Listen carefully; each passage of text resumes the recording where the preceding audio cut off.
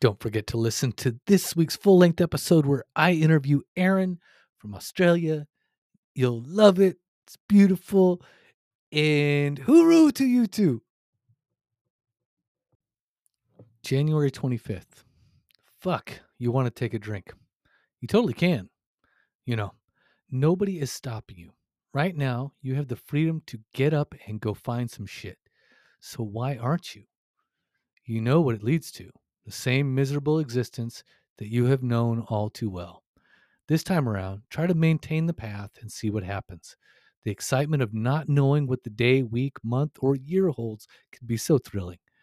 Ask someone with years of experience in recovery, and they will tell you if they settled for just not drinking or drugging, they would have sold themselves short when they got sober. You would too. So stay with it. Hang the fuck in there. Reflections. What can you do to ensure that you stay sober today? What do you know to be true in your heart of hearts?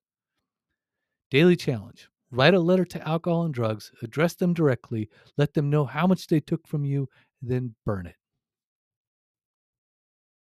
Are you a rebel seeking transformation in your recovery journey? Then 366 fucking days sober is the book for you. 366 daily meditations.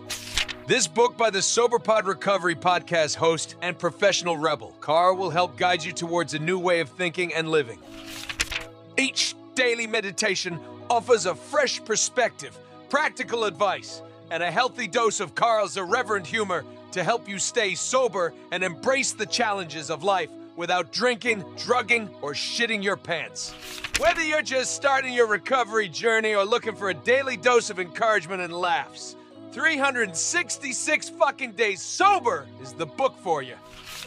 So, if you're ready to transform your life and become the rebel you were meant to be, get your copy of 366 fucking days sober.